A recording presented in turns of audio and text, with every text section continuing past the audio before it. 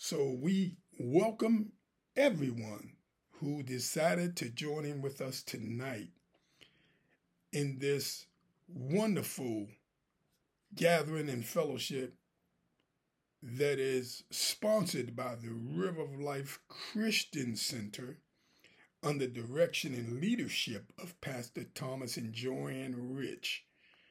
Amen, whose church is located in the Upper Marlboro, Maryland area. Wonderful pastors and leaders with integrity. Wonderful pastors and leaders, amen, who love God's people and who will serve the Lord with all they got. And we thank God, amen, for their tenacity and their obedience to serve the King. We thank God that our paths have crossed. We thank God that we have fellowship down through the years. We thank God for our relationship and our spiritual connection. We thank God, amen, hallelujah, for how he brought us together.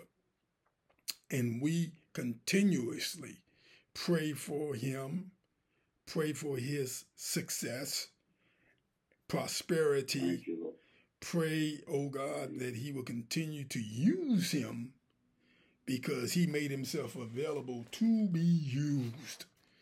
And so we give God praise.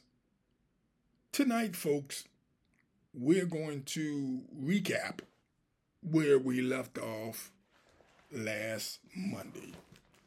You'll find us in 1 Samuel chapter 18. And we're picking up from the after conversation that David has with Saul. For it starts off saying, now when he had finished speaking to Saul, amen, for David was summoned by Saul. For he said in 1 Samuel chapter 17, it says, then as David returned from the slaughter of the Philistine, I'm talking about 17 verse, look like 57. I don't have my glasses on, but it looked like verse 57, yes. It says, then as David returned from the slaughter of the Philistine, Abner took him and brought him before Saul with the head of the Philistine in his hand. And Saul said to him, whose son are you, young man? In other words, I watch you. I'm observing you. Whose son of you? Now, we know that he had already been in Saul's court. We don't know exactly why he went to ask whose son that was. We don't know if that wicked spirit affected his mindset. We just don't know. He played before. He was in the court playing before Saul. But he asked that question, whose son are you, young man? And David said, I am the son of your servant Jesse the Bethlehemite. And then chapter 18, verse 1 says, so when he had finished speaking to Saul, I guess he was telling Saul about his faith in God and how God used him to go out and to take down the Philistine champion Goliath. Now, it goes from that saying that when he was speaking to Saul, Jonathan, his son, was nearby. I don't know if he's eavesdropping. I don't know if he was standing right there. But it says the soul of Jonathan was knit to the soul of David. And Jonathan loved him as his own soul. We talked about this, Pastor Rich. And the thing is that there was some great things taken from that. I can't go over what we went over last week, but I'm kind of like recapping a little bit. Hallelujah. Because Saul was captivated by David. Yeah. He was captivated. He was captivated by David. And I believe Jonathan was too. Because it shifts from the conversation that Saul had with David to Jonathan.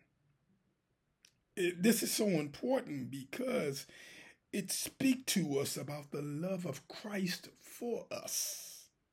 Oh yeah, we're going to get into that tonight. We're going to get into that tonight. It says that there was a covenant. It was a covenant. Saul took him that day and wouldn't let him go home to his father's house. Then Jonathan and David, they made a covenant. A covenant, y'all. An agreement. Bound to care for, for the needs and to attend to the interests of each other. A treaty between the two. Between equals. Yet these two men were not exactly equal, Pastor Rich, because such a relationship could only be initiated by Jonathan because he was a member of the royal household as his own soul, y'all. He made an agreement because he loved him as his own soul, as his own soul. He took off his robe that was on him, gave it to David with the armor, even to his sword and his bow and his belt. Now, I'm going to stop right there because this brings us to where we're going to be going tonight. So, Father, as we go into our lesson, we pray that you will bless us. We pray that you would use me. Communicate your truths. Impart truth. Oh God, sharing what the word of the Lord has to say. What is it speaking to us? What is it saying to us today who are gathered on this line? I pray that I communicate something that would open somebody's eyes, something that would help somebody. And I give you praise, Holy Spirit, for using me to do such. And I honor you for that. In Jesus' name, amen. So this is a beautiful love scene between Jonathan and David. It is an illustration of the love which Christ offers to us. For number one, it suggests that Christ, the Prince of Peace, comes seeking a compact with every one of us on this line. For he sees something in every one of us. Even at our worst, he loves us. he thought, listen, he thought I was worth dying for. He thought I was worth saving. And so we see that. We see that Christ, the Prince of Peace, wants to have a relationship with every one of us on this line, for he sees something in us that we don't see. He loves us. We're worth dying for. It also suggests that and it's very comforting that Jonathan's love prompted him to give his own clothes to David, so that his friend might look as much a prince as himself. In other words, Jonathan saw something that Saul didn't see. Now, I want us to see something. Back in chapter 17, when David went out to confront Goliath, King Saul offered his clothes, his garment. He offered his armor, he offered his sword, he offered his clothes, but they didn't fit David. But here is Jonathan offering him. It says that, wait a minute, let me read it. It says that he took off the robe that was on him and gave it to David with his armor and even his sword and his bow and his belt. I mentioned last week what that was indicating is that Jonathan, I don't know if David, what he shared with him, I don't know if he shared the fact that God anointed him, something he didn't share with King Saul, but I believe he could share with Jonathan. I don't know if he shared that, but whatever it was, Jonathan saw it. Jonathan was the crown prince. He was next in line to succeed his father. But he took off his robe, his armor, his sword, his bow, and his belt, and he gave it to David. He took his garments. Now, let me interject that Christ comes offering to clothe us in his own beautiful garments of purity and righteousness. Listen. Jonathan loved David as his own soul. Christ helped us to become like him. Listen, our righteousness is as filthy rags. Our raggedy clothes of sin and of evil habits, they got to be cast off. We got to take off these clothes. We got to take off these clothes. We ought to be clothed with goodness and gentleness and meekness and love and hope. And that's the good thing about Christianity. Hallelujah, that God don't, listen, let me share a few scriptures. Let me share the first one out of Zechariah 3:4. He spoke and said to those who were standing before him, saying, remove the filthy garments from him. Again he said to him, see, I have taken your iniquity away from you and will clothe you with festal robes. Listen, God clothed us with righteousness. Hallelujah, hallelujah, hallelujah. It's something about a covering. You remember when Adam and Eve sinned, and after they had sinned, God killed an animal that shed his blood and covered them with animal skins, which was a sign of righteous garments. They had sinned, but God had covered them. Their nakedness was covered. Zechariah said, I have taken away your iniquity and will clothe you with festal robes. God clothes us with righteousness. He clothes us with the garment of salvation. Let me read what Isaiah 61:10 says. He says, I will greatly rejoice in the Lord. My soul shall be joyful in my God, for he has clothed me with the garments of salvation. In other words, Pastor Rich, I got a new glorified status. My condition has changed. Good God Almighty. I'm a new creation in Christ Jesus. Hallelujah. I'm born again. I am a royal priesthood. I am a holy nation. Good God Almighty. Hallelujah. He's covered me with the robe of righteousness. This is what Isaiah 61:10 says. As a bridegroom decks himself with ornaments, and as a bride adorns herself with jewels. Praise God. Hallelujah. Revelation 16:15 says, behold, I am coming as a thief.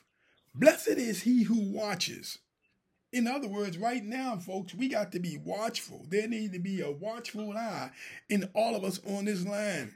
It says, and keep his garments. In other words, listen, it says that we know he's coming back.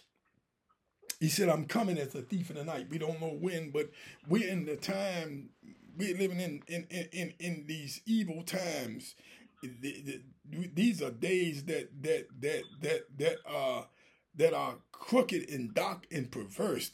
Hallelujah. And he said, but in the midst of all of this, we got to keep our garments. He said, lest you walk naked and they see your shame. Listen.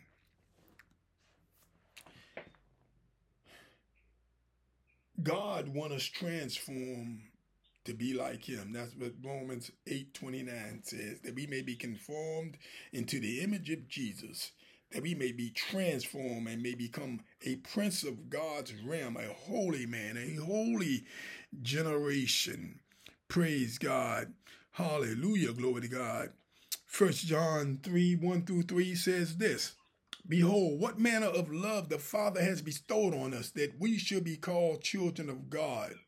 Therefore, the world does not know us because it did not know him. Beloved, we are the children of God right now. Those of us on this line, we are the children of God. It does not yet has been revealed what we shall be, but we know when he is revealed, we shall be like him, for we shall see him as he is. And it says, and everyone who has this hope in him purifies himself just as he is pure. Hallelujah. So this covenant between Jonathan and David, it speaks to us about Christ and his love. Christ's treatment of the sinner. Jonathan bestowed upon David not only his own clothes, but look what he did. He gave him his armor and weapons. Look what Christ does. He equips us with the very weapons with which he battled in this world when he was tempted in all points, just like we are, yet he came off victorious without sin. Look what he did. Ephesians tells us that he gives us the girdle of truth and the breastplate of righteousness, and on our feet he puts shoes made of the preparation of the gospel of peace, and on the left arm we carry the shield of faith, a wonderful shield that is able to stop every fiery dart of the wicked. Praise God. Hallelujah. Hallelujah. So this covenant speaks about the love of Christ. Jonathan loved David as his own soul, praise God. Just like Christ loved us. Hallelujah, glory to God. Christ loved every one of us. So we see that covenant, a covenant between two who were similar, who were alike, even though Jonathan was Saul's firstborn, David was Jesse's youngest, but they had the same type of heart. They had the same type of trust, the same type of faith in God, something that Saul did not have. Jonathan had something that Saul did not have. Praise God. Hallelujah. Jonathan saw what God was doing in David. Praise God. And he was willing to relinquish his spot as becoming the next king, for he recognized David, and in taking off that robe and taking off that armor and giving it and clothing David, putting it on David, it signified that. It signified that. But look at that. Look, you don't see nothing mentioned here that David is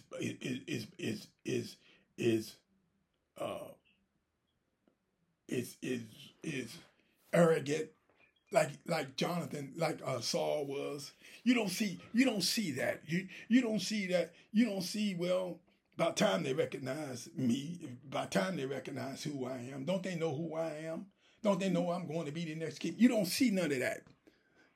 Saul was all about that. Saul was all about glorifying himself. He was not about following God. These boys followed after God. Hallelujah. We saw that in Jonathan, the one-man army who defeated the Philistines.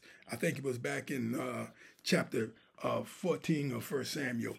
And we saw that in David, how he placed his faith in God and took down the champion Goliath of the Philistines and got a victory for Israel that day. We see that. We see that. And so David was humble, which was wise. Because look what the next verse says. It says, so David went out wherever Saul sent him and behaved wisely. I want us to see that. He behaved himself wisely. In other words, I'm going to do what you tell me to do, but I'm going to be wise about it. I'm not going to let anything get to my head. I'm not going to become big-headed about anything. I'm going to be wise. I'm going to be humble. It was the heart after God that made him like that. Saul set him, it says that, look what it says. It says, and Saul set him over the men of war. Wait a minute now. This is a young boy. This is a young guy. He just took down Goliath. And Saul set him, it says he set him over men of war. And he was accepted in the sight of all the people and also in the sight of Saul's servant.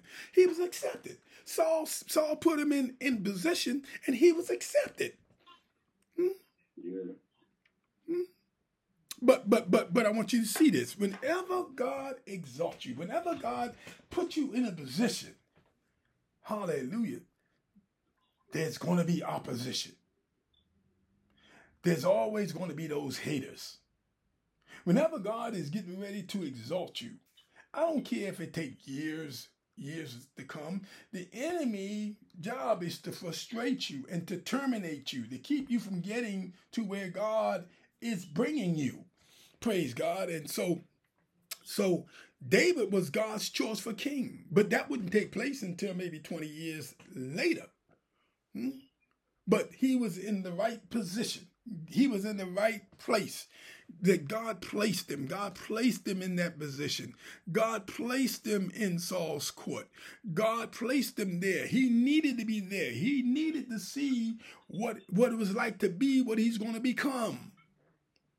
But the problem was opposition that was going to come from the king. Look what it says here. Look what it says here.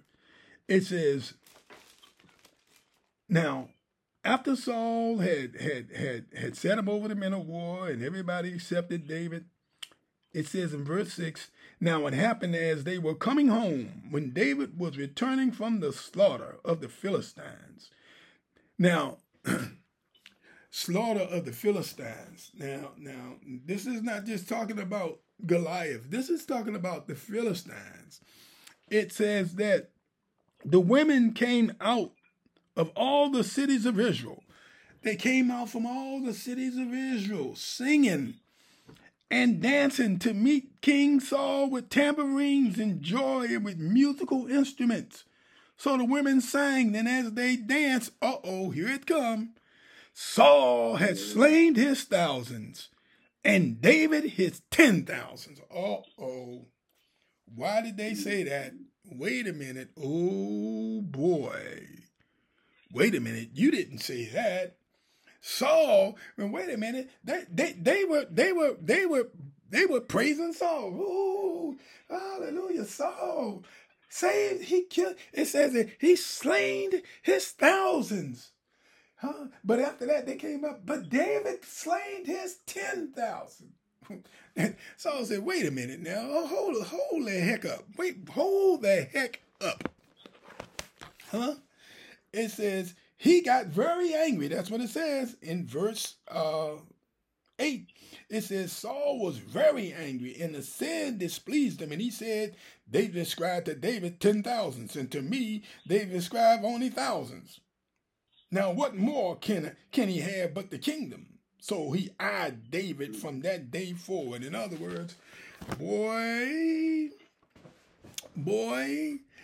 it was getting ready to be on and popping. It was going to be on and popping. Now, David went wherever Saul sent him, but he behaved wisely. He fully submitted to Saul. He sought to serve him wisely in every way. He knew, listen, the way for every one of us to be blessed is to behave wisely.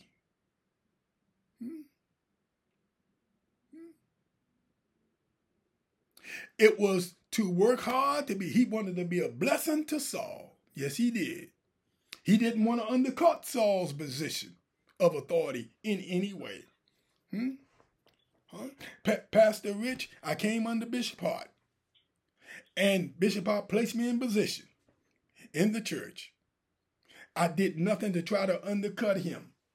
Even when I left the church to begin my own ministry, I took none of the members with me. I did nothing but honor the man of God. The man of God didn't like the fact that I left him. The man of God didn't like the fact that I went out and you know, he came up against me because I had left and was sowing seeds to make me doubt that God had sent me out. But the thing is that I did nothing. I said nothing to respond to the way I was treated or the things that were said about me, because there was things said about me. But the thing is that I understood where that was coming from. I accepted that was my covering. That was my pastor. And the thing is that, but I had to please the Lord. I had to move out. That's how I met you, Pastor Rich, because I've moved out, and through that moving out, and starting my own work in ministry, through my cousin Cheryl, I met you. And there was a lot of doors that opened because of that. You understand what I'm saying? I was wise. I didn't get on the phone and try to bring him down or say things. I had seed that I had sowed in that church. There was seed that there were people whose lives was blessed because of my ministry, and they were still there, and they had reached out and loved me and embraced me. But I couldn't, I didn't respond unwisely. I behaved wisely. And as I come to a conclusion, because we'll pick this up next week, wherever God places us, wherever we do, behave wisely. Behave wisely in the ministries. Behave wisely in the church. Behave wisely on your job. Behave wisely in your community, praise God. Because we want to please the one whom we serve. We were saved to serve, and we want to please the King. David, all he wanted to do was to please Saul. But Saul was displeased with him because of what was said, that David's slain 10,000 while Saul slain 1,000. And so it was on and popping. And from that moment, David became Saul's enemy. Or Saul became David's enemy. In other words, he wasn't David's enemy, but Saul sought to kill him. He was jealous of him. He knew that God said that he rejected him and selected someone else. He knew that. And so I believe those things came to Saul as these things begin to unravel. We'll pick up more of this next week. I'm going to bring this lesson to a close. I thank those of you who joined in with us on this line. I pray that what we said tonight will bless you. I pray that you understand that covenant between David and Jonathan was identical to the love of Christ for us, and how he laid his life down so we can live and not die. And so with that said, I'm going to close and end tonight's lesson.